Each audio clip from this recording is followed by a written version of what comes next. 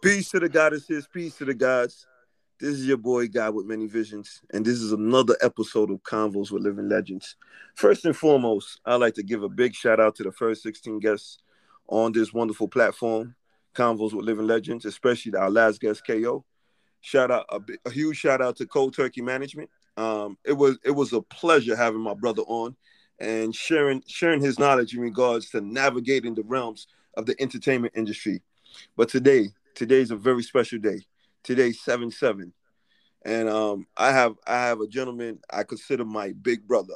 This gentleman right here, he gave me the opportunity to speak in front of his class at Morehouse University, and that's like one of the highlights of my life as a man, as a human being on this life form. So I'm truly grateful for this brother, and I'm so elated that he's on this episode. Um, Dr. Haru, please tell the people about yourself. Tell them everything about you. You know, I'm not gonna do too much talking. I'm just gonna ask one question. I'm gonna let you introduce yourself. After that, I'm gonna ask one question, and I'm gonna let you do your thing, big bro. Brother, I appreciate you. First and foremost, brother, I wanted to say I'm humbled with gratitude to be sitting here convening space with you, you warrior. You've been on that front line, man, and it's an honor to be here. So I thank you for Ashe. that. Um, yeah, very powerful day, brother.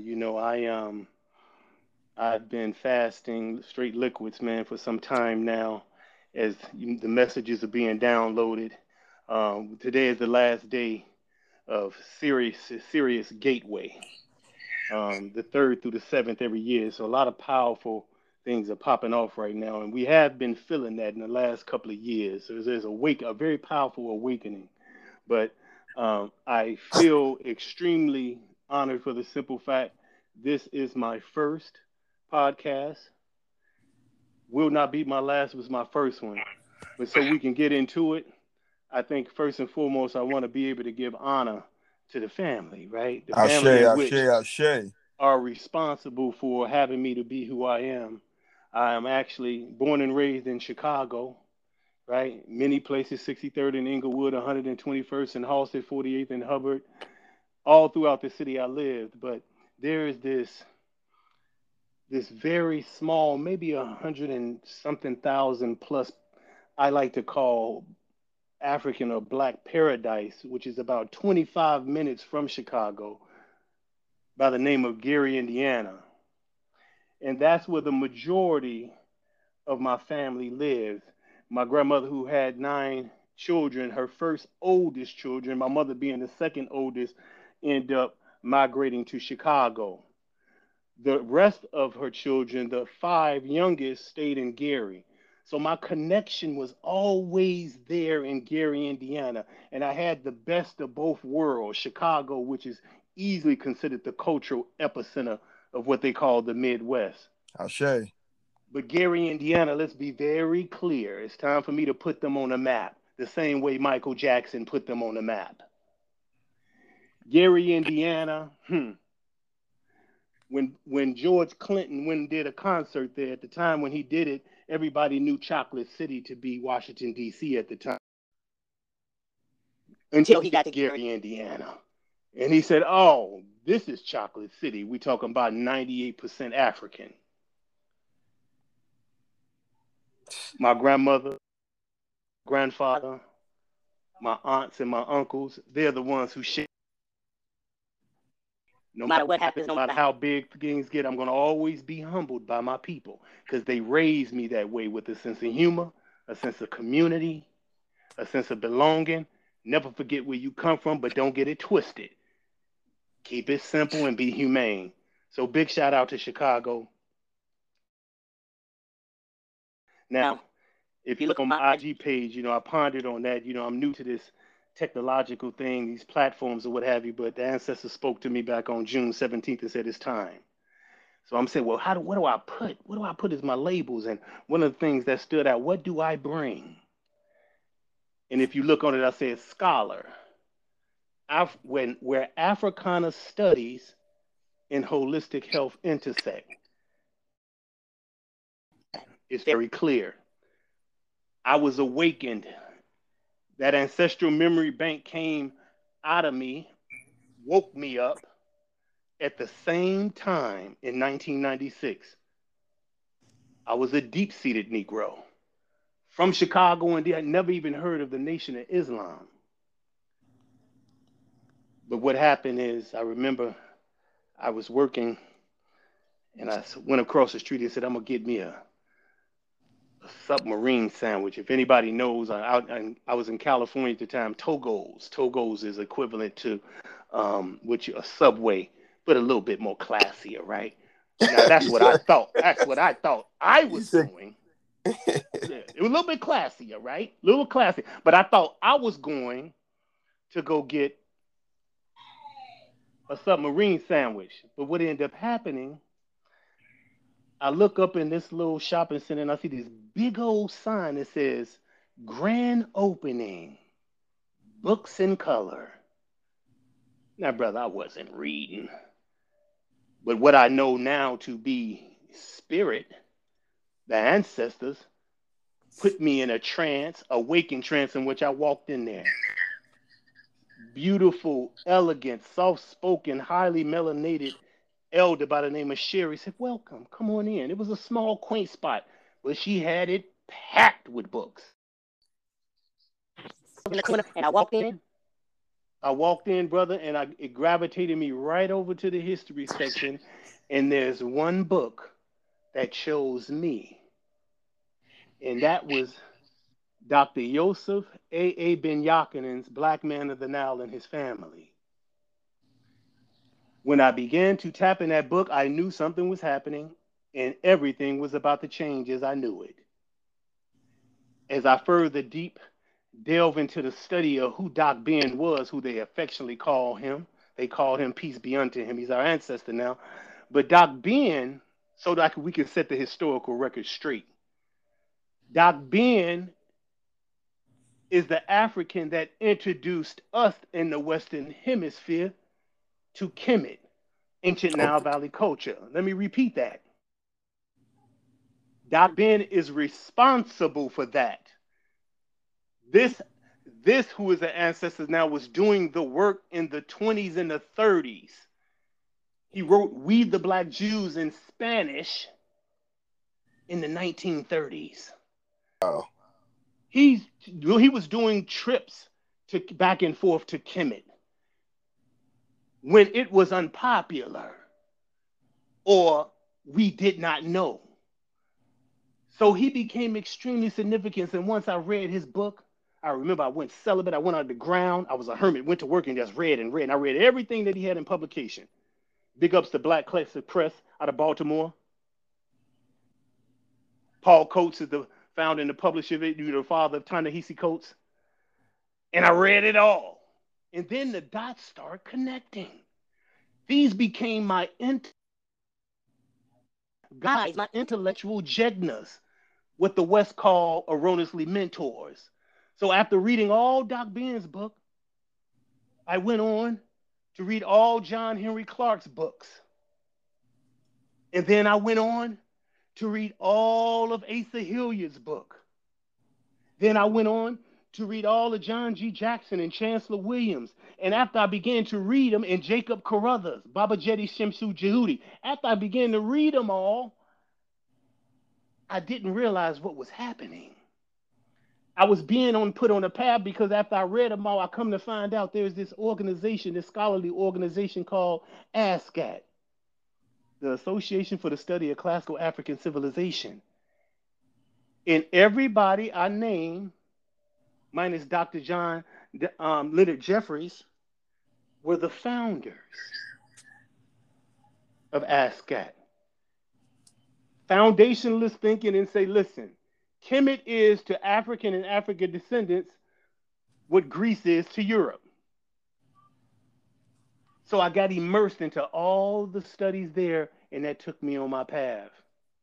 Read and read and read. I was in deep study for about 9 years. Me and my brother went to Ghana, blew my top off. I said, "Whoa, I don't want to go back." But I had to go back. And the ancestors say, "But before you go back, you're going to quit that good government job, brother." What? You gonna quit that good government job and you gonna go to school. Now I talked myself out of not being able to go to the ivory towers and get any degrees. You know why? Because it was nothing. It was procrastination's best friend called fear. I talked myself out. Oh, I don't need it. I could teach at a university. I don't need no degrees or whatever. But the ancestors say enough with that malarkey. Go to school. So I resigned in 2002. Washed my hands with it, and I went to Boston. Not just Boston, the black section, Roxbury, where New Edition is from. I attended Roxbury Community College,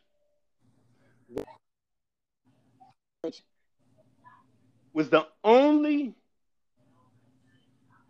black majority institution of higher learning in New England from Rhode Island down, from Maine all the way down to Rhode Island. The only one. And I spent 2 years there sitting at the feet of two main scholars.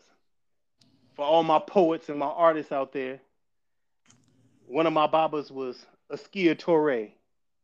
Askia Torre is one of the architects of what we know as the Black aesthetic movement. He basically convened space with the Umbra poets. So I was real honored to be able to sit at his feet and get that wisdom. And my direct teacher, Brother Tony Menelik Vandermeer, who now teaches at the University of Massachusetts in Boston. So I sat at their feet and got the messages. Then it was time to move on. Ancestors at work again. Applied for Morehouse. Morehouse accepted me. Didn't want to give me no paper. 9 other universities accepted me. Harvard, UMass, Boston, Berkeley, all of them.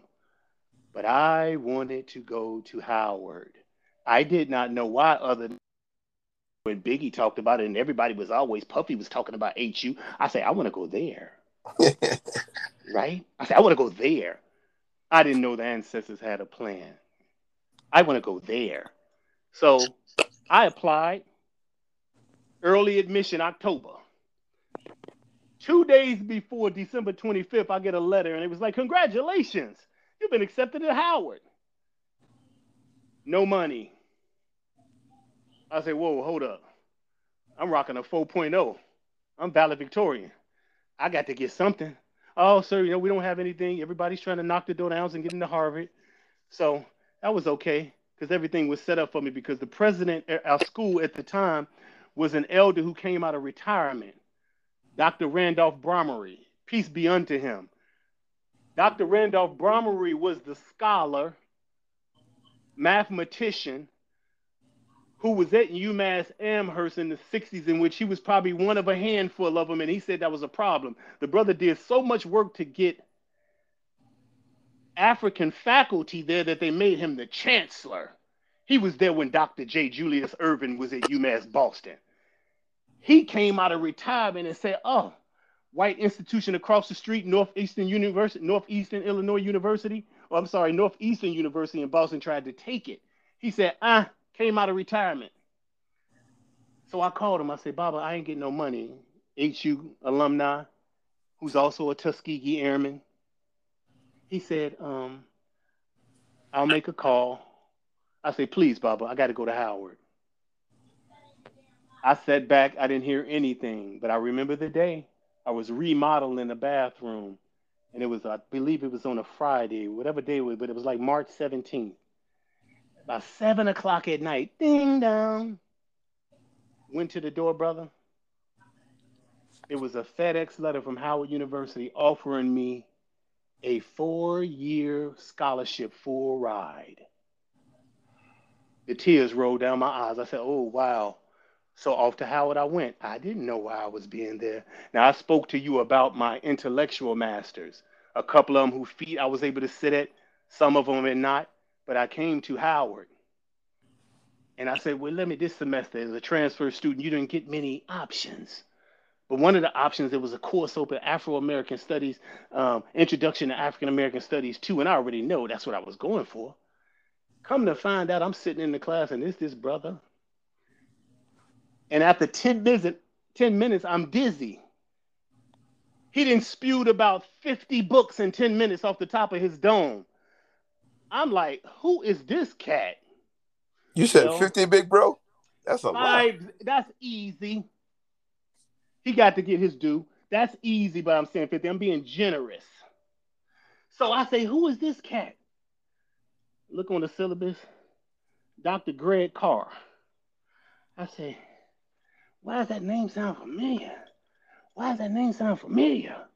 So I go back home into the crates and I start looking through all my ASCAT books. And ASCAT in 1997 published a book with ASCAT money only called The African World History Project, The Preliminary Challenge. Jacob Carruthers, the editor, with Leon C. Harris, and mostly all the names I named, from Baba Theophile Obenga, Leonard Jeffries, John Henry Clark, Wulandela Wabogo, all of them. But at the end, there were 3 doctoral students. How did they get in there? Lo and behold, That is a one of beautiful thing. one of the graduate students was Greg Kamathi Carr, the brother whose feet I was sitting at. I was overcome then. And then the next person was his comrade, Dr. Mario Beatty, and his other comrade, his wife, Valethia Watkins. They were all PhD students sitting at the feet of the masters. So what the ancestor said is that you now must sit at the feet in the physical form of those who had the ability and the fortune to sit at everybody's feet that you read before you got here. Yeah. So the rest is history. I left there and went to go sit at the founder of Cornell University's Africana Studies program, James Turner, who was actually the second president, John Henry Clark being the first. He was the second president of the African Heritage Studies Association. Then I went off to Temple. Why did I go to Temple? I remember being at Cornell and pondering, am I going back to Howard or am I going to go to Temple? And Dr. Carr gave me a call. He was sitting at the feet of the chair at the department, our pop. We call him Pops, Dr. Nathaniel Norman. He said, hey, brother, what's going on? What's your plan? I said, well, man, I got 2, man. I'm thinking about Howard and I'm thinking about Temple. Well, Temple is his alma mater. Temple is Mario's alma mater. Temple Okay. is Valethia's alma mater.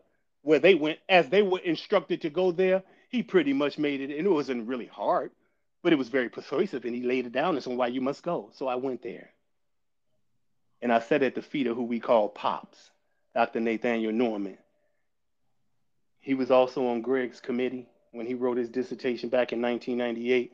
And I'm proud to say I was the last student of Dr. Norman's to be on my dissertation committee. He was the advisor chair, the biggest honor I can ever feel. So with brevity, brother, that was my journey in terms of Africana studies. I got 26 years under my belt, but I walked that walk the same time in terms of holistic health. And this is how it happened. I was so on fire. Starting in 96, I started a study group. It was me, my brother Robert Taylor, my brother Daru Rahman, and we just building. And one day Rob came and said, hey man, listen. I met this sister, brother. I went to go get some tacos. And this sister, man, she's like a walking book. I went to order and she came to spewing out her mouth. And he was like, man, we need to have her at the study group. And it was tight. I said, no, brother, come on. It's just the 3 of us, man. No, we don't need that. We good. He said, listen, man, I really feel we should let this sister come. It was the best decision that we collectively made. The sister came. She's my big sister, Michelle Thornton. When I say master teacher, you would have to see it to believe what I'm about to tell you. This is the only person I saw that was able to have on her headphones, listening to a lecture, watching a different lecture, and reading a book, and can recall everything that she was doing. You don't hear me. You didn't hear me. No, I hear I you loud said, and clear. I said this was the only person I ever saw lecture, listen to a different lecture, and read and can recall it all. We knew we was sitting at the feet of a master. We building for a couple months, and she came. She dropped 3 books on the table and said, "You brothers need to start taking care of your health." We looked at her like she was crazy. Take care of my health. You brothers need to clean it all up. Out of the 3 of us, we were intrigued, but I took it and ran. My sister was all the way out in California, but she was from Philadelphia, Illidale. Why do I bring that city up? Because after chopping up what I call the holistic trinity, the 3 books she dropped, one was Queen of Fools, Heal Thyself. Number 2 was Dr. Laola Africa's African Holistic Health. And then the third one was Dr. Jewel Pookham's Vitamins and Minerals from A to Z. After reading all those books, I was clear. I'm from Chicago, Mississippi roots, brother. I ate everything on that hog from the rooter to the tutor. But everything changed. So I started looking for a holistic practitioner, somebody that can help me. Lo and behold, I found my master, my Jegna. The name of the place was Bomani's Village. Naturopathic doctor by the name of Ilan Diallo Bomani. I walk in there on fire, telling them what to do, and she say, "Well, okay, brother." I started doing the work and doing the work. Come to find out, she's from Philly. You see the connection happening now. I say, she started telling me what to do. She did colonics, had me doing all the work. And then it got to a point, she said, "Listen here, young brother. You are very serious about doing this work. How about this? I know you work, you got your job, but if you help me run this center, do the things that we need to be doing, you can sit at my feet. And to the best of my ability, I'll give you $100,000 education for free. Just be my apprentice." That's where the journey started for me, brother. I became infectious, and everything that she gave me, I began to disseminate it and heal others. So I became what you know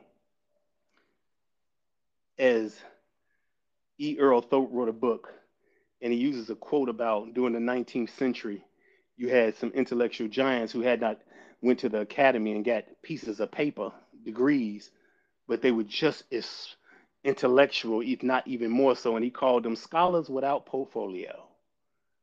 And that's exactly what I became, is a holistic practitioner without portfolio, because it was really about that reading.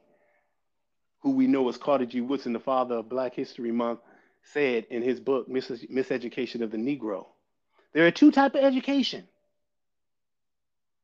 The one you get from the institutions of higher learning, and the one that you give yourself, what we call self-tuition. After sitting at the feet of Dr.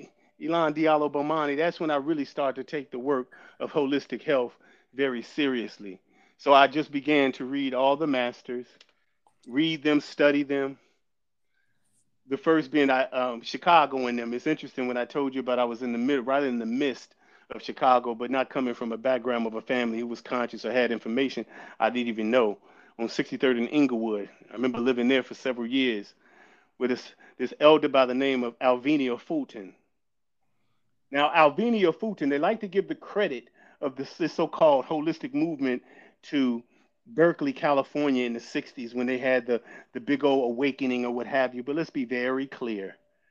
That African Alvenia Fulton from Tennessee set up shop in Chicago, where on 63rd in 1958, the Fultonial Institute. She masters of their craft were coming to sit at her feet. We all know Ossie Davis and Ruby Dee, the renowned actor and actresses. They're both ancestors now, peace be unto Ashe, them. Ashe, Ashe.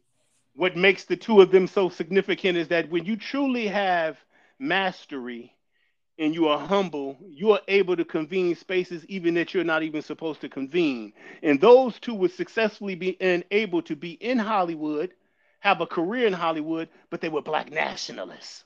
Big time. Big Black time. nationalists, right? Right?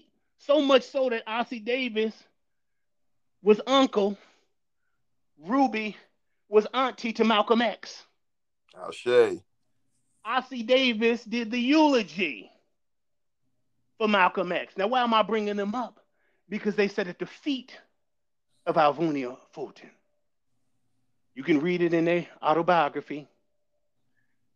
She helped so many individuals. Even what's the NBA player? They try to give him so much credit. White boy plays a center. He was back in the '70s. I mean, Are you Portland talking about Trailblazers. Bill Portland Walton? Trailblazers. Bill Walton. Bill Walton. Bill Walton was one of her students. But Bill her most Walton was? Bill Walton, sir.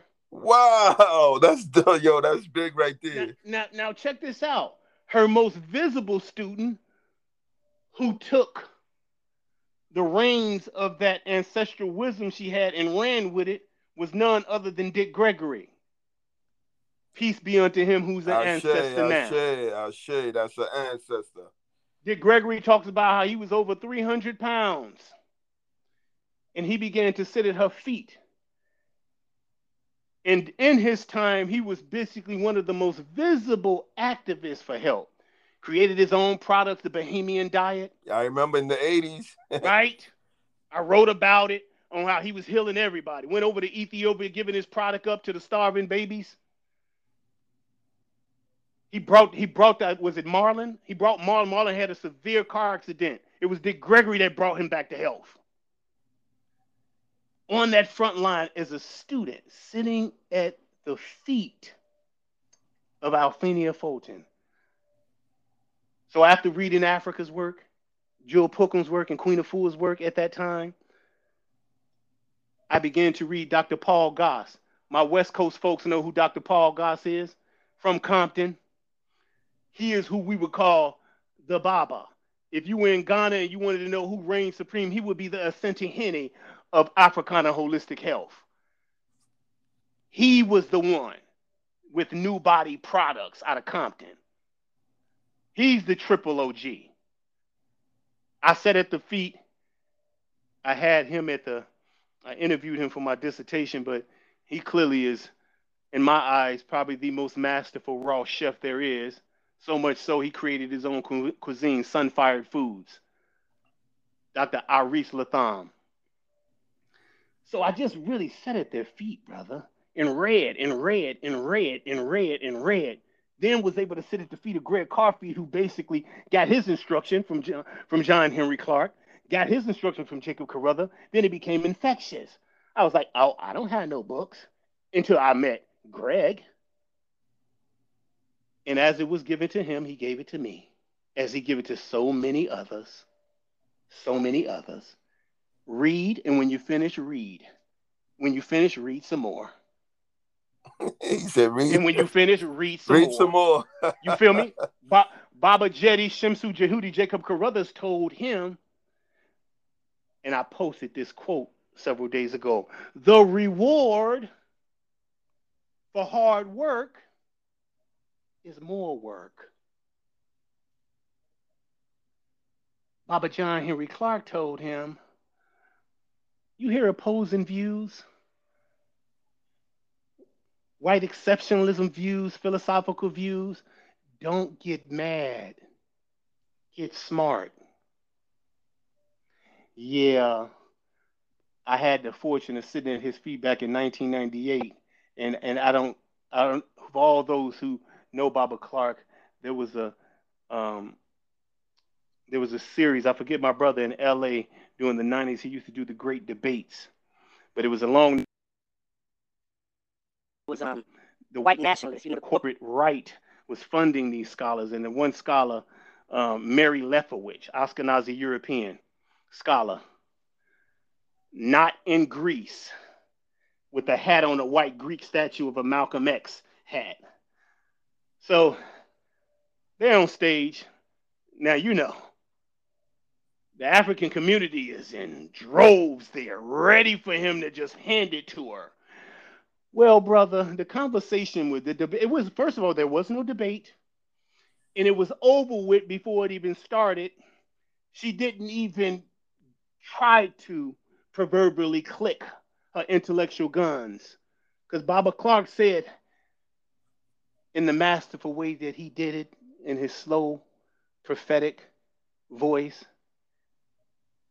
he said, I do not debate with those who are not on my intellectual level. Sure. All others I teach. And the crowd went bananas, but Wow. I do not debate. those He said, that are not on my intellectual level, yo, he said, all what's the others I point? teach. What's the point? Point. So that veracity for reading was passed down and given to me and given to others who had sat at the feet of Greg Carr, who is now the current chairman of Afro American Studies at Howard. And Lord, do they have some warrior scholars there doing the work. And if I'm not mistaken, Howard undergraduate Africana Studies department in the U.S. But I got to give a shout out to him. Those who don't know, he and Sister Karen Hunter, who's an amazing professor, journalism expert. The two of them got together. I believe, man, I can't. I believe we're on episode 60 or 69 or 70. But go on to YouTube. It's called In Class with Carr. The motto is it's the largest Africana studies classroom in the world. Go check it out. It speaks for itself, but it gets a little bit more fine tuned than that. Please go on to narrative.com. Start with the K.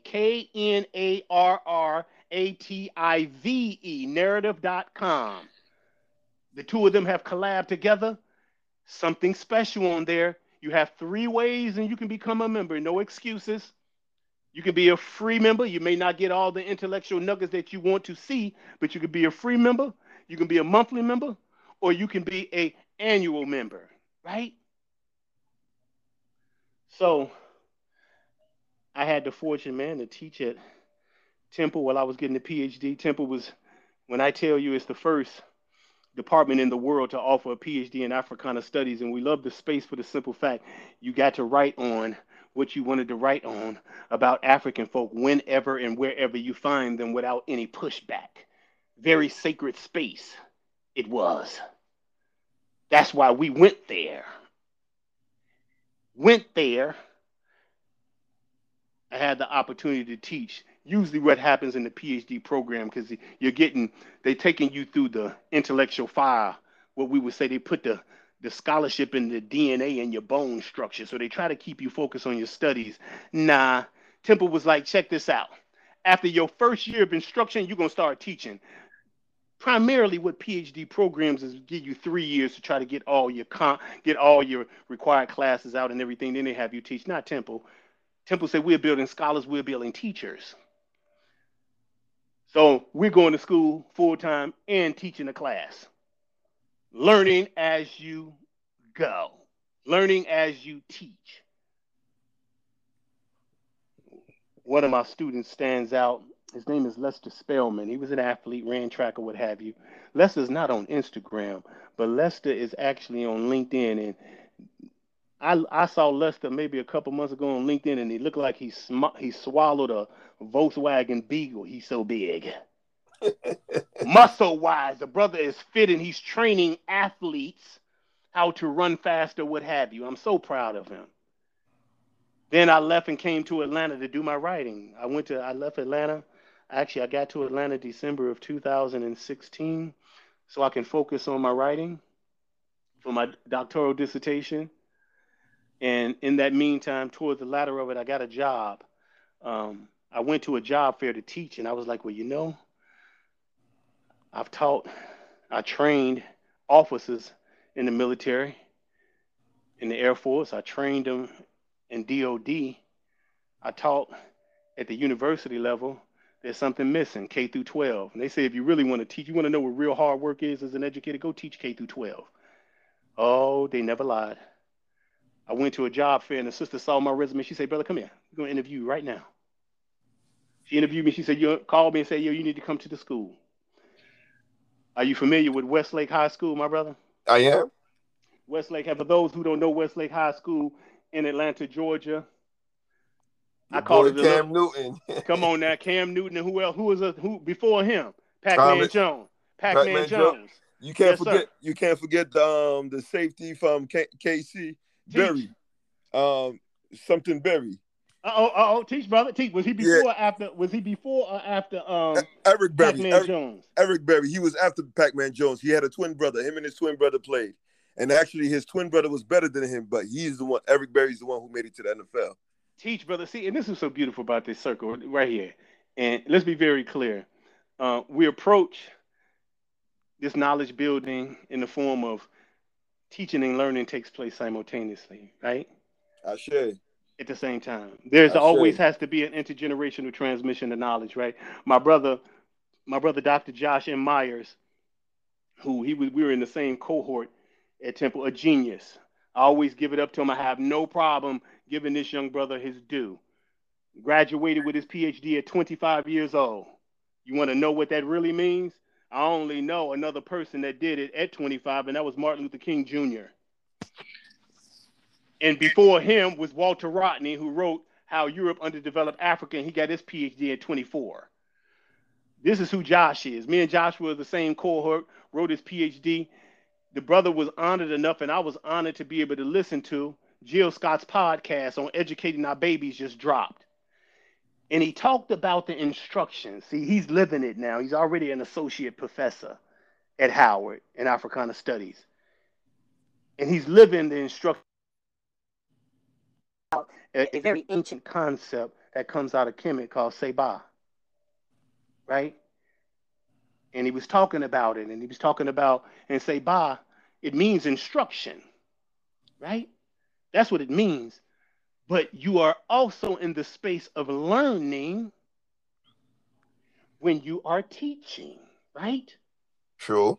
See, one thing about the ivory towers, if Africana studies is taught from an African center, what we do is deconstruct ways of knowing based on the Western perspective, and we do it from an African perspective. For example, if you look at classrooms K through 12, if you look at universities and colleges, if you look at lecture halls, they're all set up a certain type of way.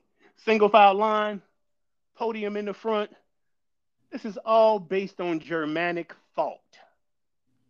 A great book on that is Williams Clark. He wrote Academic Charisma, the origin of the research university. And at the beginning of it, you get to see from everything from the hoods and the gowns and how they set up classrooms or what have you. They set it up all, this is how it's supposed to be. And if you're not clear on African ways of meaning making, you would basically mimic that.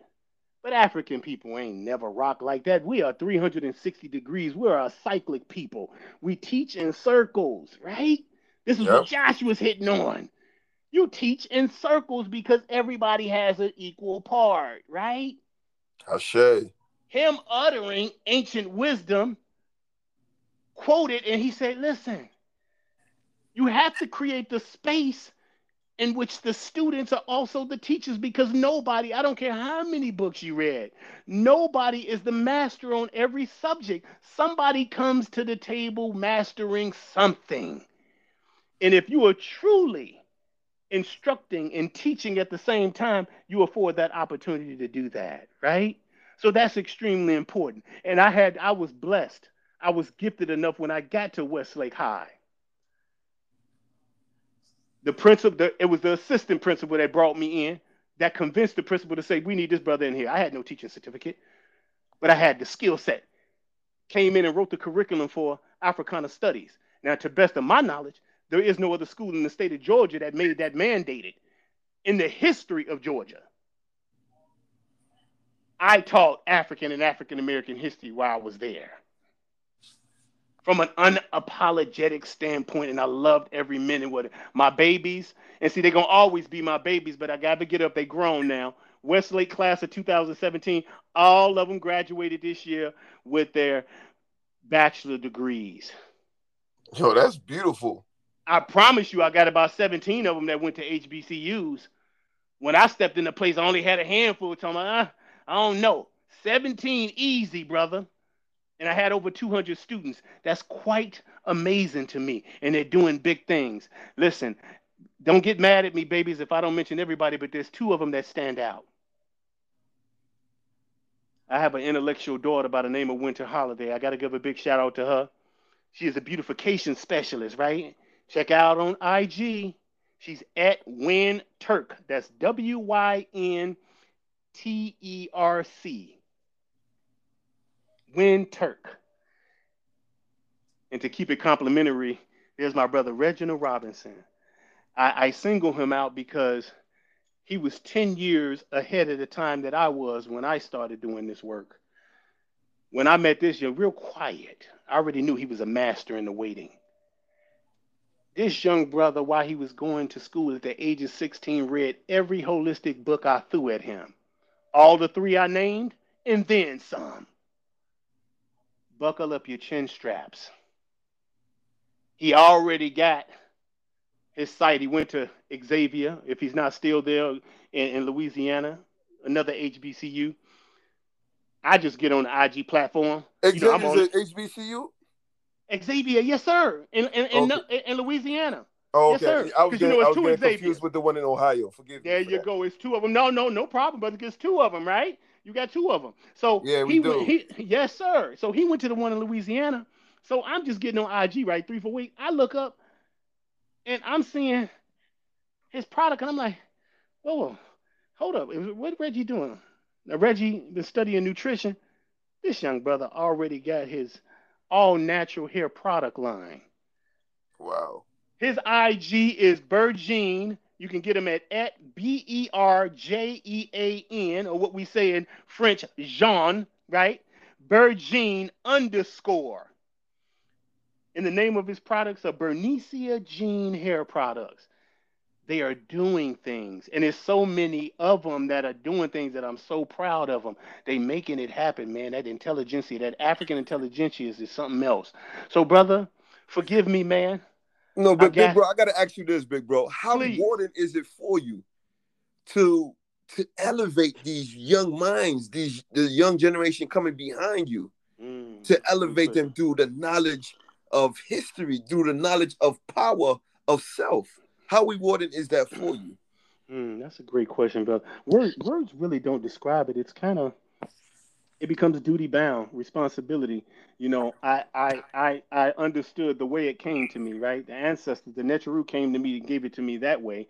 Well, it wasn't a person per se, but spirit talked to me.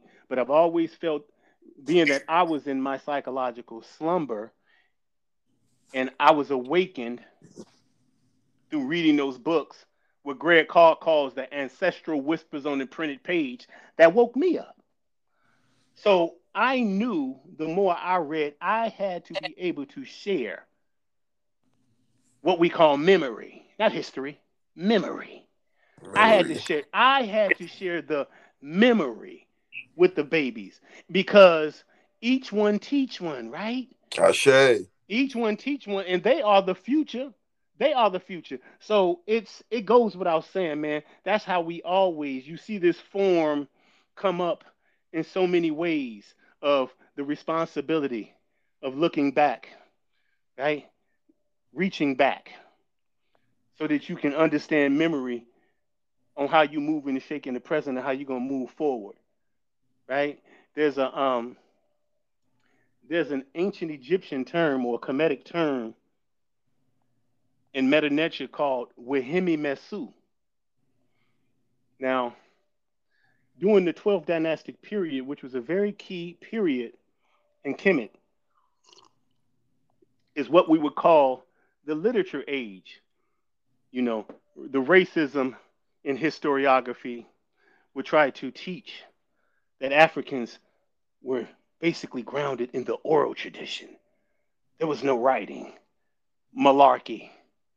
Writing as we know it started in Middle Egyptian era, starting with the 11th dynastic period, with that African by the name of Mentuhotep, who ushered in the 11th dynasty, which was the Middle Egyptian period. going on to the 12th. Pharaoh Amenemhet II instituted a term called Wahimi Mesu. And what did it really mean? What he was saying is that we have to look back to the traditions, the ideas, the culture imperatives of our ancestors in this long line of cultural production, ancient Nile Valley culture, and we have to reinscribe that.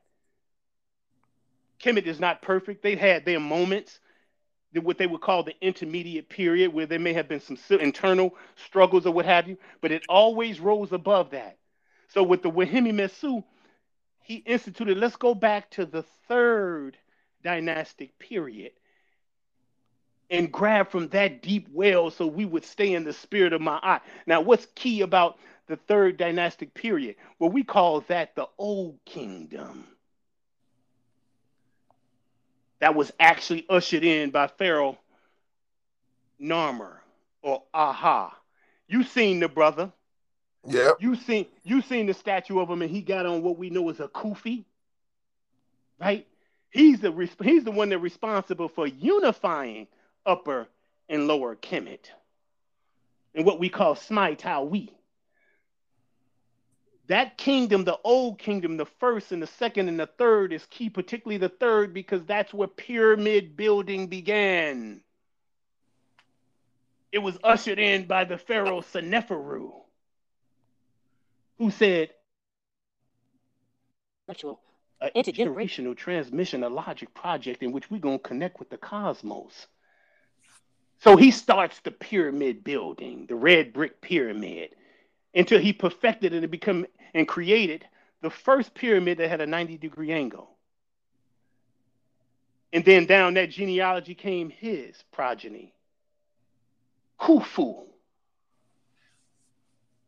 the only standing, in my eyes, the true standing wonder of the world today, what they call the Great Pyramid of Giza, or in Medu Neter, the Merku, that's still standing. And his progeny, Khafra, built the pyramid that's right next to it. In his progeny, Menkaura. So when you look at Kemet and you see those three pyramids, all three of them next to each other, right? You're like, oh, that's cute. That looks nice. One of them looks bigger than the other one, but guess what? Our ancestors were so tapped in. They used that melanin, brother, to convene spaces with the stars, the cosmos, to be able to create heaven on earth. And when the West started really looking at what was going on at first, it was like, oh, if you look at it from an aerial view, these pyramids are not in alignment. And then they realized something. Whoa, those pyramids were aligned in the direct longitude and latitude of what we know as the Orion's belt. Do you hear me? On the ground. Man, they keep playing with us like we ain't the originals. like we Yeah, like we not the originals. brother, the Association for the Study of Classical African Civilization have deaded that. And the way you know it's been deaded is when you're in silence. You have to be very suspect. You have to be very suspect on the scholars of our history that they put in the forefront. I'm not saying there are none on the front line, but let's be very clear. There are a plethora of them on the front line who are actually that institute what the late Dr. Anderson Thompson, who was also one of the instrumental figures, founders of ASCAT, called Sambo historiography. They do the tap dancing for you, right? So for those that don't know and they see them on the screen, they think that is who it is. But no, my teachers taught me the ones that you know are doing it, really doing the work. White scholarship ignores them as if they don't exist. Do you hear me? Yep. Because they know. They know. Sheikh Anta Diop, we call him today's multi genius, right? The modern day Imhotep. We got to give a big up to Morehouse College because Morehouse College became learning the only trip that Sheikh Anta Diop, the great Senegalese scholar, he came to Atlanta and it was Morehouse that brought him here. They wrote a whole piece on the proceedings of that, brother. Why am I bringing him up? Because he becomes key. The same way Doc Ben was the first to introduce us to Kemet and say we need to look back at ancient or classical African civilizations, particularly Kemet, ancient Nile Valley culture. Sheikh Anta Diop came with the science, the linguistics, the history, the mathematics, to the point that Jacob Carruthers was, I believe at the time he was a black nationalist, but he got the word and was like, yeah, I need to go to Senegal and sit at this African's feet. So guess what? Baba John Henry Clark wrote the letter of introduction for Dr. Jacob Carruthers, and he went and sat at the feet of Sheikh Anta Diop, and Sheikh Anta Diop laid the instruction out and say, we must look at the language. Medu Neter, regardless of what racist scholarship say it is the oldest language, a very beautiful language that is not only visual, it's iconography, written in different forms, pictorial forms or what have you, but it is a language from African people in which he said we must unearth it and you must learn that language. Jacob Carruthers took that knowledge, came back to the institution where he taught Northeastern Illinois University and began to study it and teach it at the same time. There we go again with Seba, studying it and teaching it and learning it. And this is how ASCAP began to form, in which he became very clear. Sheikh Anta Diop was the master teacher. Brother, I don't need you familiar with the UNESCO. UNESCO is the United Nations Educational, Social, and Cultural Organization who came together and said, hey, let's go ahead and do a general history of Africa. And we're going to do a plethora of volumes dealing with Africa. The problem with that, it was a multicultural spin on it. You had Arab scholars, in addition to African scholars or whatever. And we got to be real clear. In order for us to be able to tell the story the way we need to tell it, it needs to be African minds and African money. Say that again. It needs to be African minds with African money and not accepting any paper from those that have any of their hands in our annihilation of our thought, our memory, or what have you. And Askia said, okay, that's where the preliminary challenge came from, the African World History Project. That's where it came from, right? And Mario Beatty at Howard, who's now he's the international president of ASCAT. Greg Carr is the vice president of ASCAT. Valethia Watkins is on that board of ASCAT, and they are continuing that tradition. There's a journal out right now, which is the continuer that called Compass, the Journal of the Journal of the Association for the Study of Classical African Civilization, doing that work. Why am I bringing UNESCO's History of Africa? Because if you look at Volume 2, I'm sorry, if you look at the General History of Africa it's Volume 2. In there is an article in which they did a proceedings in 1974. All the scholars got together. These multicultural blend of scholars got together talking about Kemet. They wasn't ready for they was not ready for Sheikh Anta Diop and his comrades. They weren't ready. He comes in there, Egyptologist, scientist, his protege, Dr. Theophile Obanga, who's still living, Jean Vercoutia and Jean Leclerc come together, and Sheikh Anta Diop comes in there and blows their top off. He was able to get some of the what they call mummies, the cots, and basically do some studies on it. And he created what we know as the melanin dosage test. I don't know if you've heard about this, brother. I heard of that. He did the melanin dosage test to show, and he had points of preference to show that these were Africans, not just phenotypically, these were Africans culturally. They all agreed that he did some sound leadership, some sound work, right? However, the racism in the scholarship about Kemet still continues because, again, those who are masterful, they get silenced, right? But that's our job.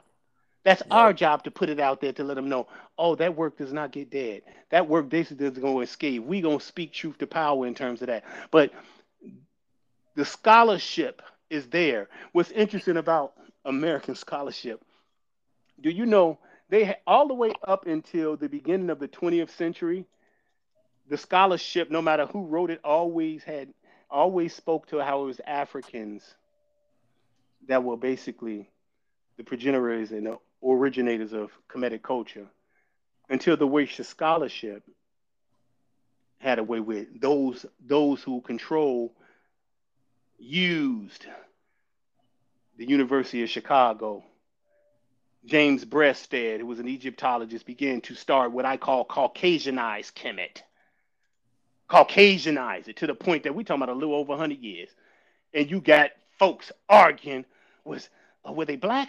What does it have to do with their color? If you really want to know, what racism looks like, look at all the movies on the ancient Nile Valley culture. If it was an issue with it, why they all white? Exactly. Where the Africans at? The Man. scholarship, the scholarship said, but where the Africans? That tells you what they don't want you to know because they go out of their way showing you that. But we know better. We got the scholarship. We understand what it is. Why?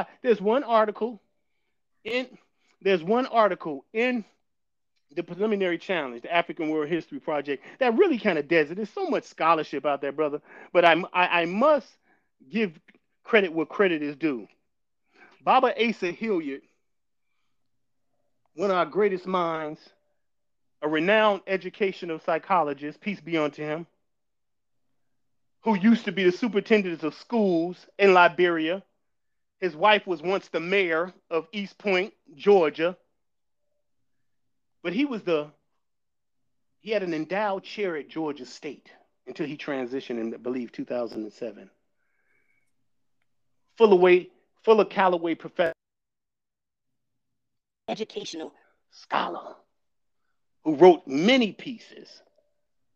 The Maroon Within Us, selected essays on African American community socialization. Seba, that word, there's that word again, the reawakening of the African mind.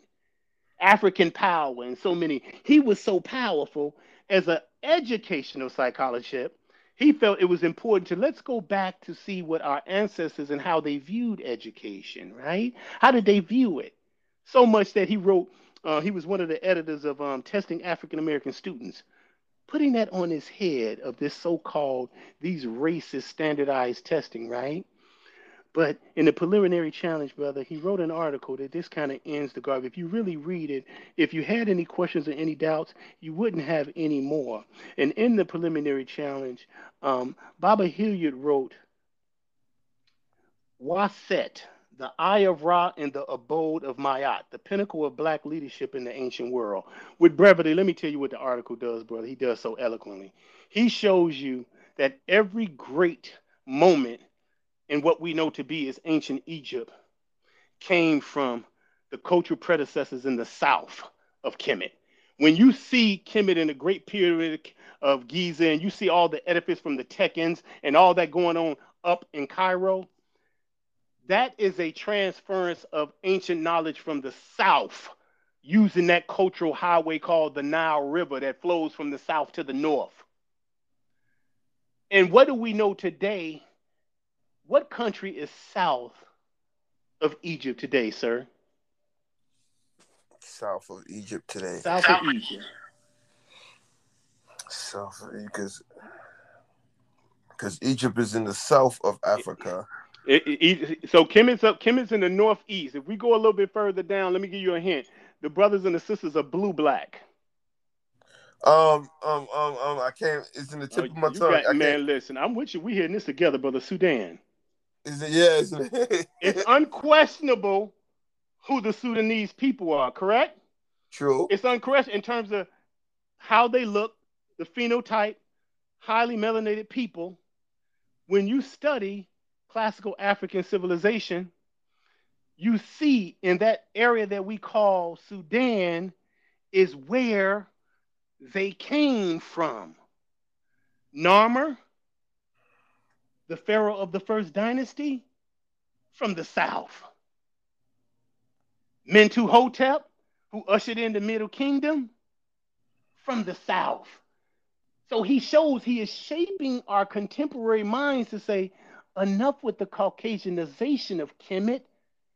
He shows us that they came from what you call today the Sudan. And how do we know it to be true? Because they have went out of their way to smite that truth. If you're familiar with dams, South Egypt, north of Sudan, There's the Aswan Dam. And whenever you build a dam, you create a man-made lake, Lake Nasir, right? Guess what's at the bottom of Lake Nasir, brother? Over 200 pyramids Yo, that are underground, sir. Underwater. underground. Underwater because why? If they are visible, you cannot deny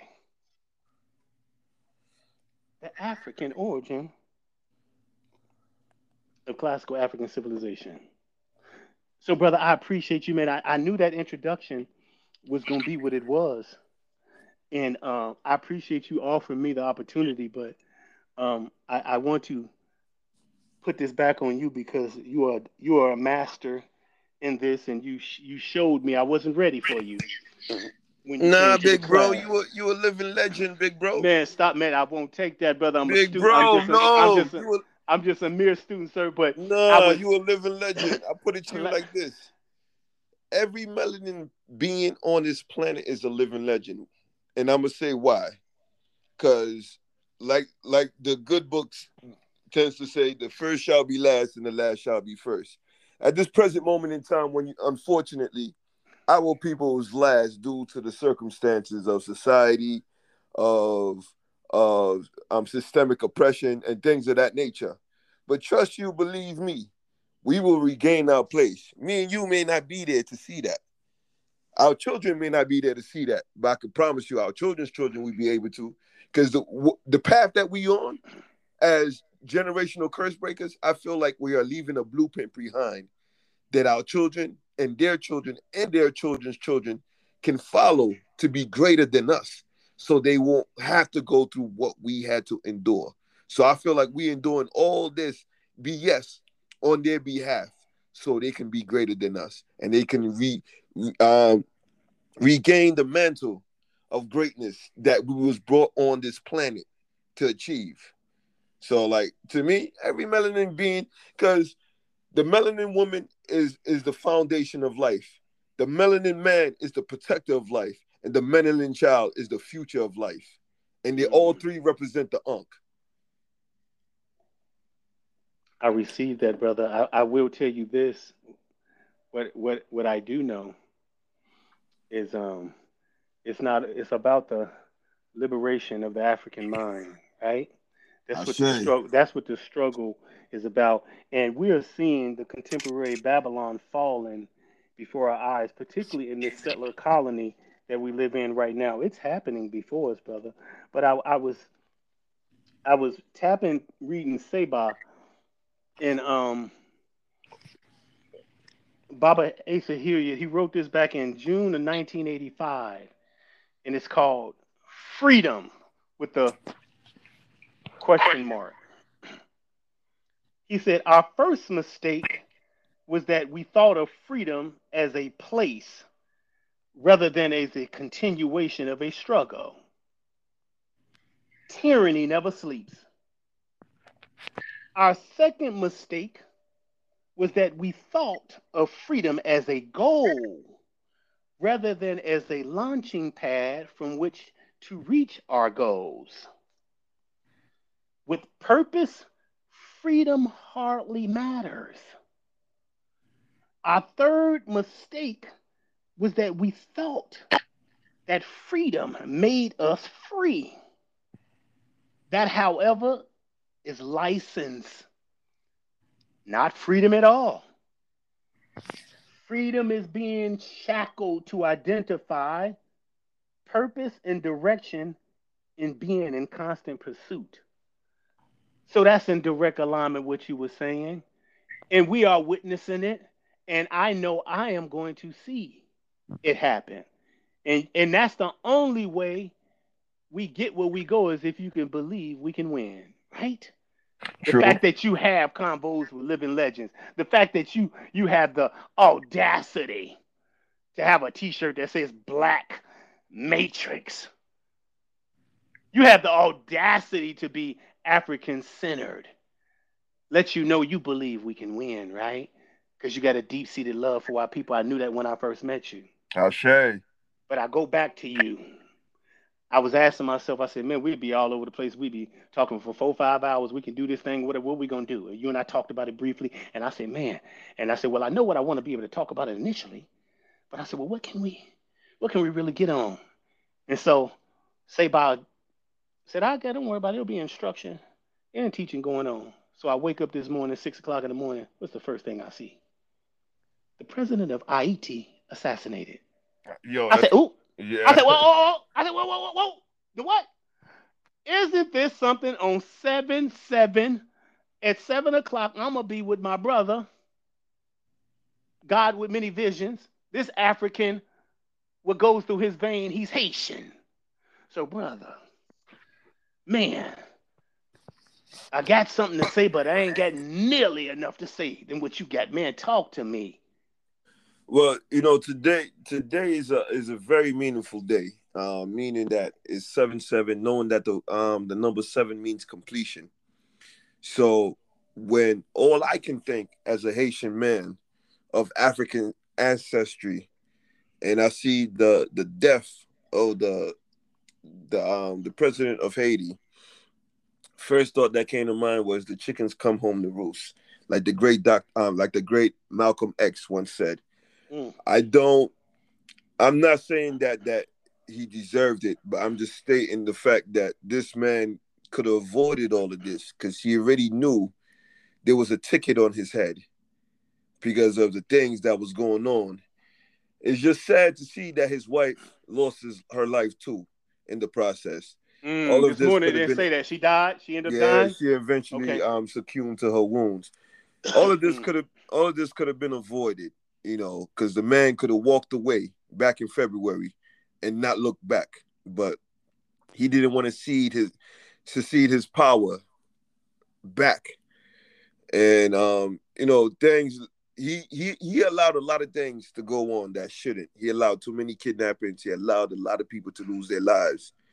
And he was basically that he was like the highest bidder. He was looking for the highest bidder. So with this going on, this is just not, hey. I'll put it to you like this, big my brother. Haitians had nothing to do with his death. Yes, it was an inside job, but I blame all the powers outside of Haiti. They played a part in this man's assassination, teach.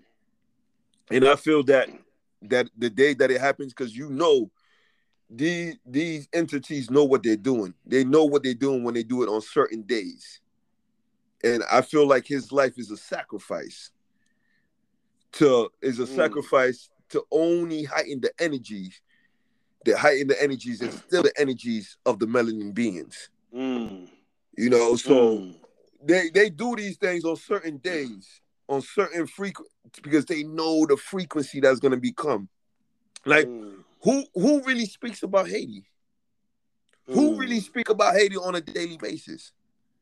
But look when Haiti becomes the hate that my nation, my country is being spoke on because the man lost his life. The, yeah, brother. the man the, Um, the man lost his life. So I feel like this was a sacrifice, and I hope us as melanin beings we can take this and reverse that sacrifice, and because this has to stop. This has to stop. For our people, this has to stop. We have to get back to our greatness.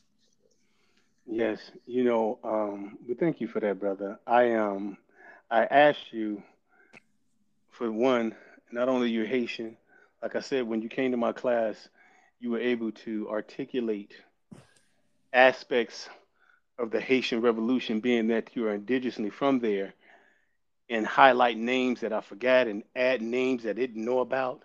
And I said, oh. And then the ancestors brought that up for us to have a discussion about it. So I appreciate that.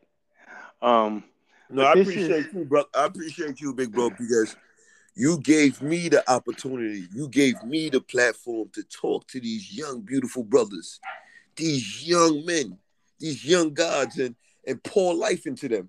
You like just thinking about it, I'm getting goosebumps of that day. When I tell you that was one of the most impactful days of my life is up there. It's up there. Oh, give thanks, brother. Give thanks, man. You know, And knowing give from where I thanks. came from, knowing from the element I came from, knowing from the Mm-hmm. mindset I came from, and I was Mm-hmm. able to talk to these young guys, man. I'm forever grateful for you, big bro. Man, listen, and you, brother, and I will say to you, Bookman Duddy, Henry Christophe, Jean-Jacques Dessalines, Francois Mekendal, and all the voiceless Africans who were responsible for making a reality into the only successful overthrow of Ashe, European enslavement. Ashe. Let's be very clear. I have to make the connection as to what happened because this is something that happens time and time again to spaces in which Africans and nations where Africans are the majority. It happens on the continent, but in terms of the Western Hemisphere, we have to speak particularly about Haiti because it's on the bank of the river that Bookman Duddy, along with Francois Mackendal, and it loses my memory now. It was another the sister. They were the two healers using herbal medicine as weaponry, along with those unnamed ones that called on. And he said, Bookman Duddy said, throw away the image of the white god, tap into the Orisha Ogun, and everybody know Ogun Ha. is that entity of war, the smelter of iron, so you can make the weaponry to fight the war. He called on to Ogun to start that revolution, to start that putting on its head the French Empire. Now, this becomes very important because the first thing the French did is they sought assistance from the United Snakes of America to fund them, to help them smite these Africans. Now, the irony in that is that these same Africans who were enslaved under the French rule were actually sent to the United States Talk about it, big bro. to help those British colonists fight against the British crown. So historically, the United States becomes the first rebellion that was successful from the British crown in 1776, and it didn't really materialize until 1783 with the Treaty of Versailles. And the British wasn't done with him, and then came back in 1814 and fought again and was like, okay, we're gonna kiss the ring. Oh, big bro, don't forget about the Louisiana Purchase. Oh, When we oh when oh oh when oh oh. when they re- when they reached Talk, out to the speak. Haitians, when they reached out to the Haitians for help, when the Yes, French sir. was kicking their ass, Yes, sir. This is very interesting that you brought that up. So they we won't we they won't speak on Baton Rouge. What happened in Baton Rouge in the late 1700s? mm-hmm, They mm-hmm. don't understand why Baton Rouge is called Baton Rouge. Bloody stick. They Teach. won't tell you how the French devoured the American soldiers. And then they Teach. got fed up and they called the Haitians. Mind you, we already warring with them in our homeland against Napoleon. Napoleon found out we was coming over. What did he do? He quickly signed that treaty. But whenever you go to New Orleans, you go to Jackson Square, who do you see? You see that bum Andrew Jackson on a horse, as if he he helped America gain the Louisiana Purchase from the French when he didn't do a Yeah. thing. Every time he went to war, he lost terribly. See, I knew. I knew when we got to talking about this, the internal flames within you, you irritated genie, would come out. I knew it. I feel it, right? You know, I knew it. I knew. No, no. This is great, brother. This is great because this is the point. Going back to what happened, peace be unto Jovenel Moise and his wife, right? Peace be unto them, but we have to be very clear of how imperialism worked and how it has always worked. You what I would call gatekeepers or puppets to ensure that the West is able to pull the economic strings of countries and nations of African people. huh. Rayford Logan, our renowned historian from Howard University, to kind of understand how this thing plays itself out In 1941, he wrote, "The diplomatic relations of the United States with Haiti, 1776 to 1891."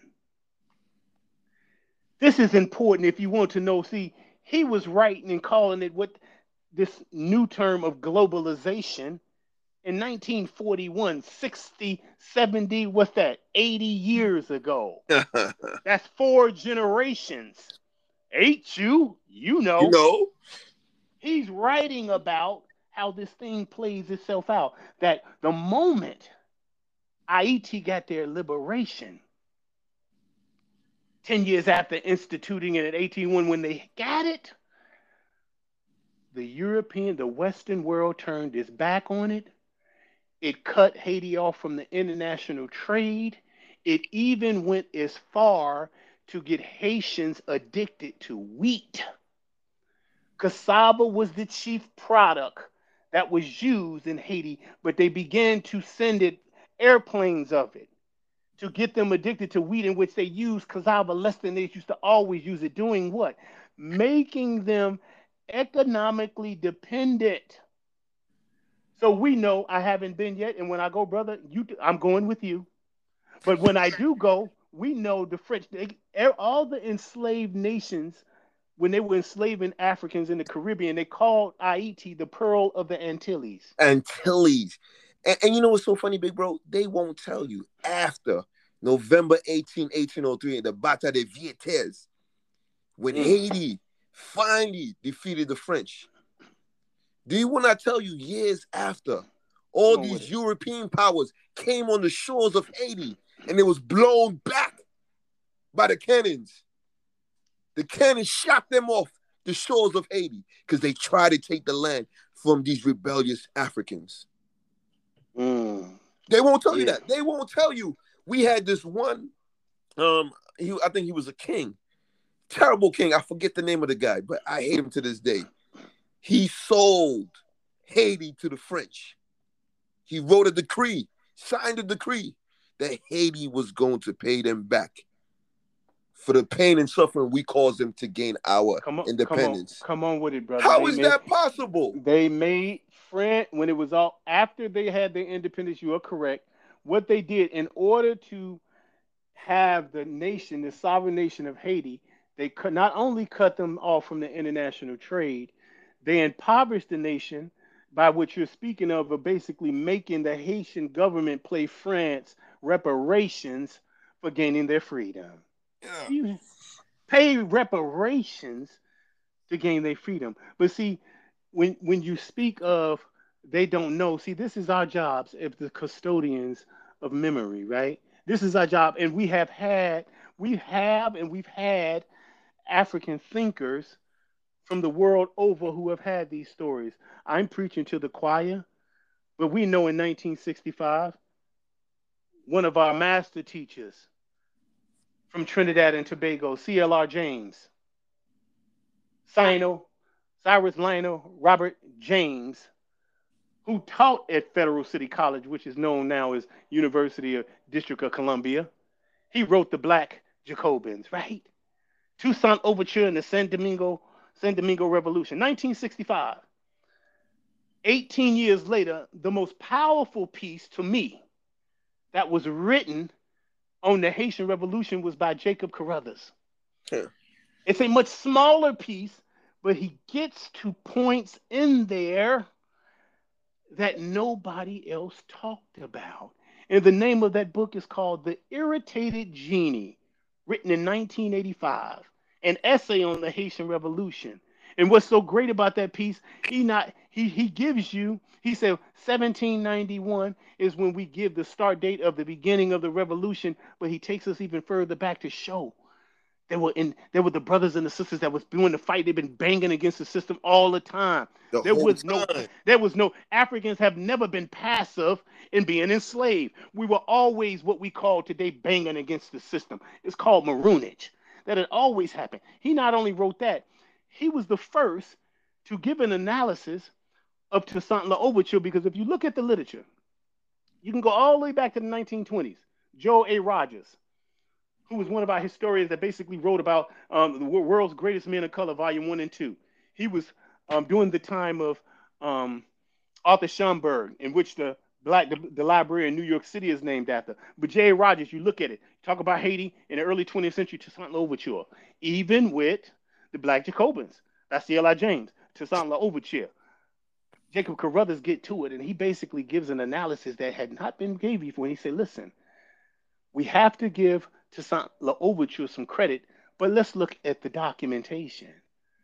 Toussaint Louverture was a military man, and he was conditioned under the mind of French military man that I say, he wanted liberation, but he was more focused on the liberation for his military men I who were say, in alignment with French I more say, than they were in alignment with their with this African Haitian. self.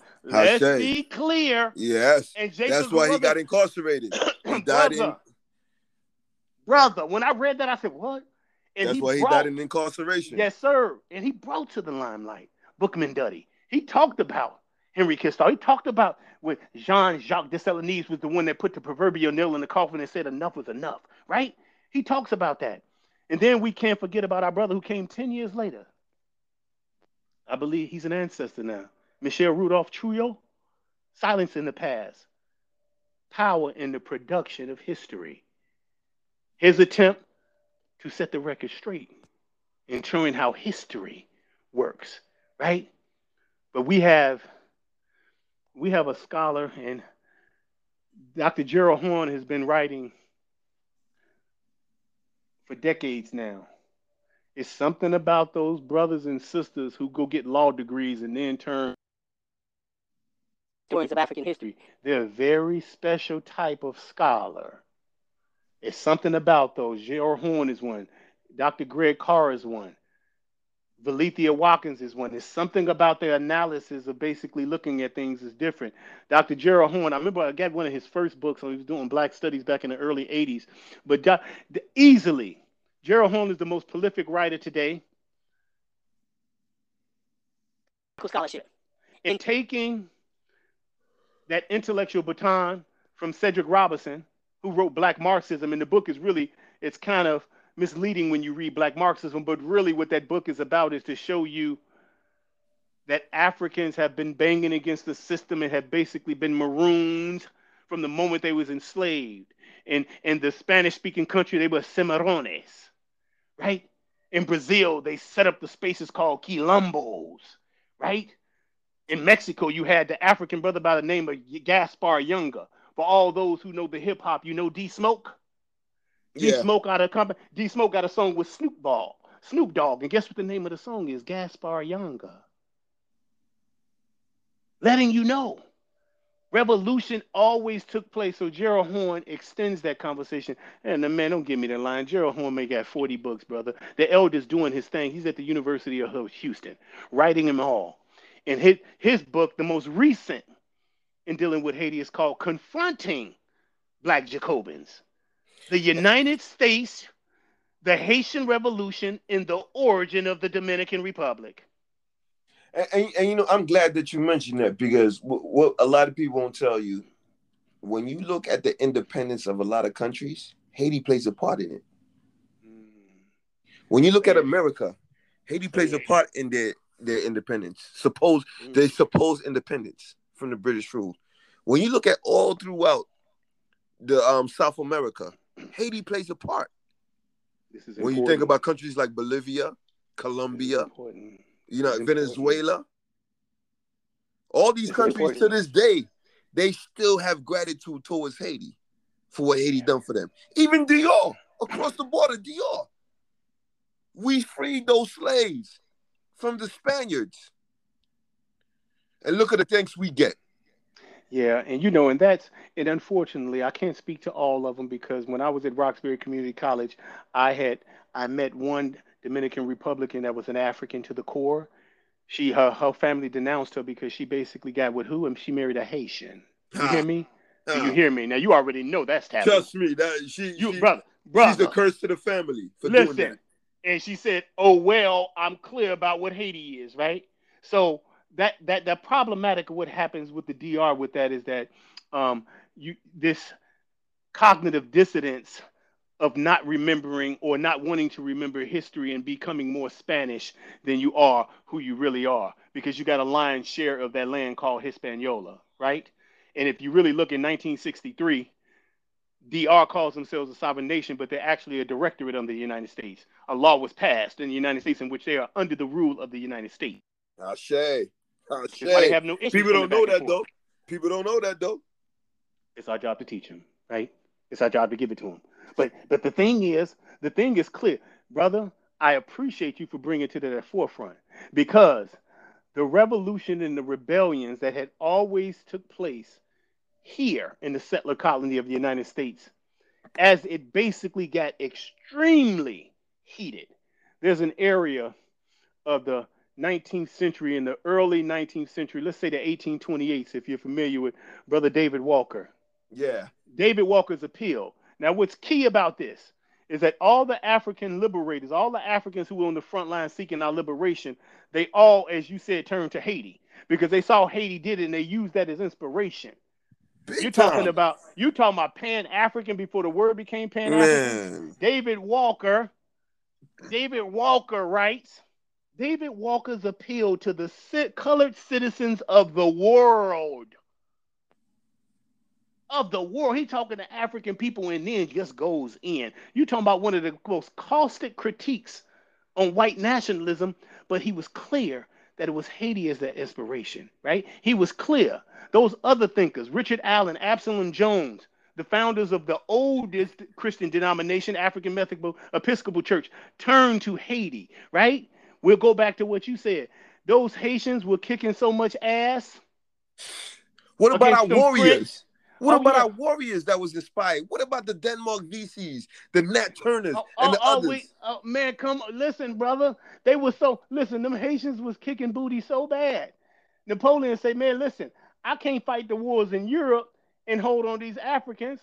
So he was able to negotiate. Who was the president at the time? Thomas Jefferson in 1803, and say, "Man, here you can just sell it." He sold what we Exactly. call a he sold what we call a Louisiana Purchase, right? But 15 if states, if you look Mississippi, if you look Alabama, at that map, come on with it, brother. You look at that map, New it's the Orleans, major it's Texas, the majority of Oklahoma, what we call the United States. Yes, sir. Illinois, Yes, sir. Kentucky, Ohio. Yes. Yes. Come on. Put some respect on Haitians, man. Please. And, Yes. I just want to tell all melanin people, listen, it don't matter what culture you from, what country you from. If you're a melanin being, we are all the same. So whether you Haitian, you Jamaican, you African, you Grenadian, you from wherever you from, at the end of the day, all melanin history is our history. Mm. So if you're a melanin being, Haitian history is your history just as much as my history. Even though I was born in that land, that history don't only belong to me, it belong to you as well. You don't have to be born in Haiti to know that Haitian history is your history as well. Mm. Brother, Ashe. I'll tell you. You had mentioned those extensions. See, it's the Haiti inspired, right? That revolution here in the United States from Denmark Vesey, Gabriel Prosser, Nat Turner. But those are the names that we know, right? And It there's was many so more. many of us, and so many of them. But the point is, right? So many of them. But the point is, this idea of maroonage Huh. has never stopped. This is why Africana studies is so key. Let's be very clear. In the ivory tower of the academy, it is the only academic discipline that actually was mandated and was created out of rebellion. And you The know, so funny, big bro. babies. And Talk to me, brother.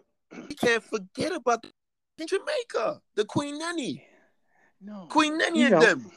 No, we don't forget Come them out on. because it's all we're talking. What we're really talking about, and the reason why I brought up Seminoles, the reason why I talked about the Maroons, and we talk about the Maroons in Jamaica, we talk about the ones in Haiti. We talk. What you're really talking is about an African people, no matter where they are. Africans getting on a different boat, going in a different direction, being meaning making as African people, but also rebelling against the system. That's really the point we're talking about. Banging against the system, fighting and doing the work. And this is why Africana studies is important because it was the again the only academic discipline that was mandated and forced to become officially institutionalized in 1968.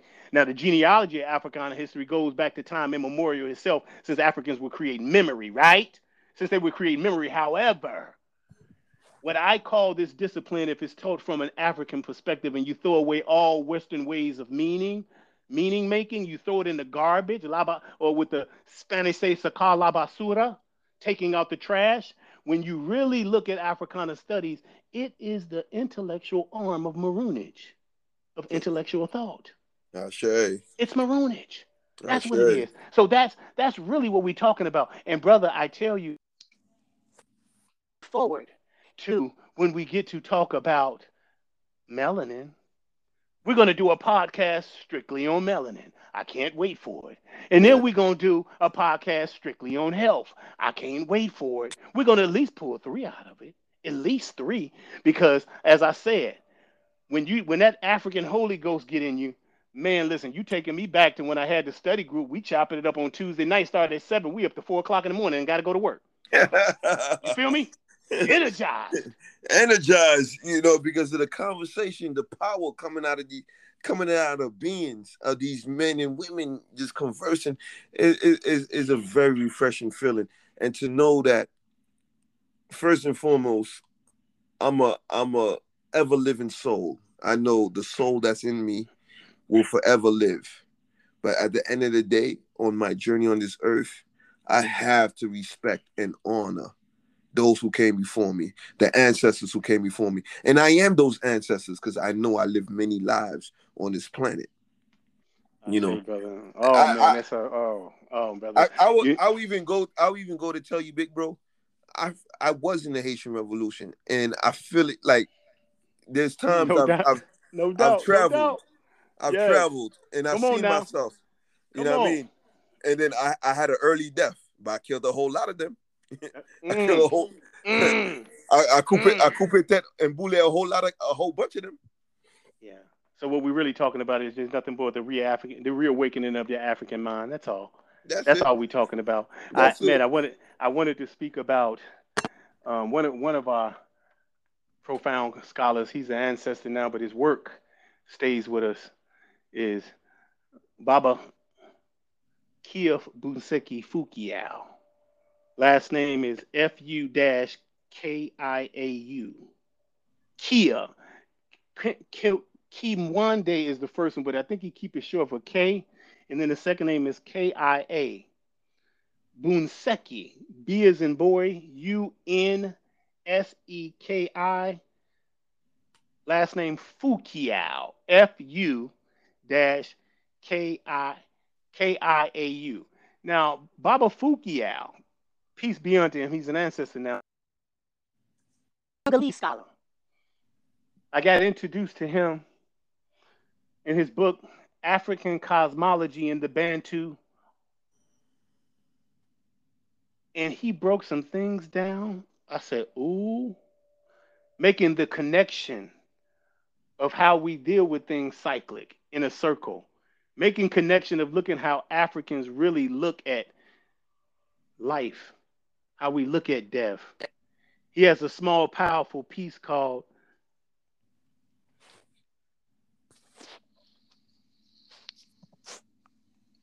It's the African Art of Babysitting. I'm going to give you the first title. It's on my tongue, but this is a very powerful piece. And Baba Fukiao talks about in this piece African people at no point in time ever sent the elders to old folks' homes. Never. Great European concept. He said it's called the African Art of Babysitting. You go to the elders. Kendizi. Kandizi, the African art of babysitting. And he talked about the elders are the ones that the baby sit at their feet to get the nurturing, to get the wisdom, to get the loving, to talk about that. And this whole idea of you basically sending your mama or your grandmama or your great aunt to an old folks home is a Western concept. That was very powerful. But he has another book called Mbangi. M is in Michael, B is in boy, ONGI, an African traditional political institution. And in a word, We just created embodiment. What is it? It's the classroom without walls,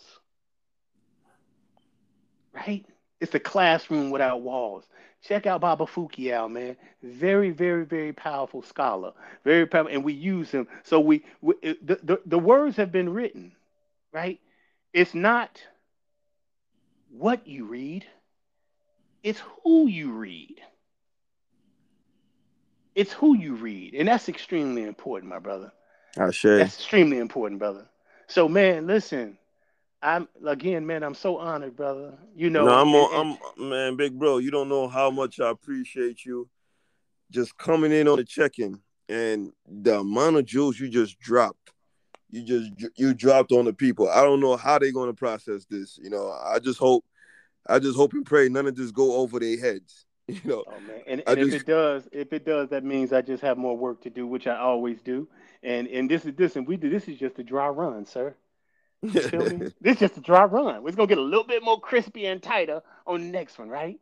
And a oh little bit more listen. crispy and tighter, man. We are, brother. And listen, man, you did it, brother. And I can't say enough. You keep doing what you do, brother. You inspire me that I already know is coming for me. It's for me to go ahead and get me a podcast together, but everything has its time and space under the sun. But we honor you, brother. You keep doing what you do, man. I didn't see listen, I done seen you.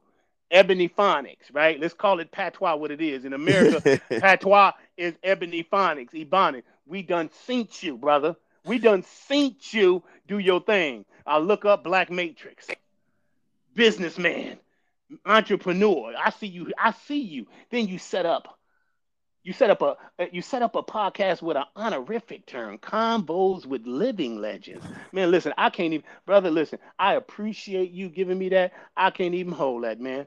Nah, you a I'm living legend, honored. I'm big bro. honored. Big I'm bro, you a living honored. legend, man. But my point is, man, we honor you, brother Moise. We honor you, brother. I You say keep doing what you I do. receive it. Rest upon the shoulders of the ancestors, brother. Continue to rest upon their shoulders and sit at their feet.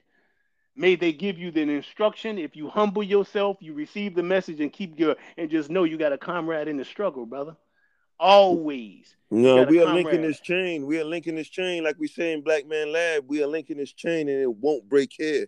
It will not Yes. break here. Yes. It Speaking of will. that, that's what we met. That's what we met, brother. Yeah, because I remember it like it was yesterday. I was sitting on the panel, and I'm a passionate brother, and basically the topic of that night was men like myself who was in the streets, but they found a way to rehabilitate themselves to be the greatest version of themselves. And like Mm. that's one of that moment, as well as speaking to your students at Morehouse.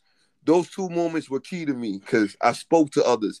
To see older brothers come to me and Come tell on me with they it. was inspired how I spoke, like Come on with it. that brought life to me. That brought life to me. We got work to do.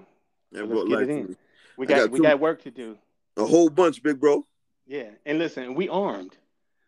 We armed because we got the connect the dots and the story has been written. So yeah, man, we'll get together, brother. You already know. I'm trying to to the best of my ability. I'm making it happen. I'm laughing. You know, when I was young, I used to tease in my mind the OGs like, oh man, they'd be like, I ain't getting no cell phone. No, I ain't doing that. Now, you know, I stayed away from the platform. I think I did more work on Twitter than anything because there's an intellectual community that I tie in, and you know, we get to have conversations. And Instagram, I mean, Twitter don't let you say too many words, right? You got to learn how a word economy, get it all Exactly. out in some few words, right? So you test it, right. So you testing your skill. IG, never saw myself do IG, brother, but I'm on IG now. I'm like, baby, I'm happy than a baby in a candy store right now. Do you hear me? I'm learning things, and in my mind, I'm saying, how do I capture my people to get what I need to say? So I'm really excited about this, man. It's more to come. I got a lot of things in store, brother. I got a lot of things. The website is under construction. I got a lot of things in store. It's been downloaded to me. Now it's time. No more procrastinating. No more pussyfooting around. It is here. And I'm really, really excited, man, to know I got a comrade right there, brother. You know, I'm really, really excited. So just keep on what you're doing, brother. You are what Baba, Jehudi Miss, Ka In, Haru, Hassan K, Salim. who wrote Spiritual Warriors Are Healers. You are an African warrior scholar. That's what you are, an African warrior scholar. See, the difference between a soldier and a warrior. Now, Atlanta's own, the master teacher there, him and his wife have a home school, Baba Baruti, who's wrote many books, an unapologetic African. And he say the difference between a scholar and a warrior is I'm sorry, a soldier and a warrior is soldiers get paid to fight. Warriors fight because they're duty bound. So you an African warrior scholar, brother. So I just keep share, doing your work, I man. Lead, share, as our ancestors said, lead with your left foot forward, because that's your heart, so that you can continue to stop evil. I So share, I share, I share. You don't know how grateful I am you on this podcast with me. Like I'm just elated to know when once I release this for people to hear all the gems that you dropped, all these. I don't know. All you've been saying is a whole bunch of affirmations and manifestations. That's all mhm. I heard come out your mouth. Thank Was you, a whole brother. bunch of affirmations and manifestations towards the liberation and the greatness of the African people. Thank you, brother. Madasi Pa, man. And listen, I more work to do, brother. We sharpen it. Iron sharpens iron. Steel sharpens Ashe, steel. Right? So let's get it. Ashe. Keep doing what you do, my brother. And listen, you know what it is. We're gonna get the build in the near future, man. Just keep on. I salute you, warrior. Keep doing what you do. You already know, as in your words, love is love. Love is love. I love you, big bro, man. I I appreciate you for love coming you on this more, check-in. brother. I I love love you you for more, coming on this brother. check-in, for giving me this opportunity, to spread these wonderful positive affirmations to our people, Come let on, them know. man. You already know what it is. Until next time, part two and then part three. We here, big bro. Shalom tap, brother. I go in peace. Oh, most definitely. And to all the people on the check-in, man, thanks again for tuning in. This is the big brother of mine, Dr. Haru.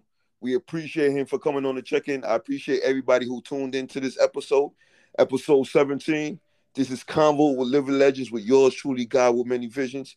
Peace to the goddesses, peace to the gods, and peace to all the Africans out there. We love y'all. Until we meet again. Peace. My brother.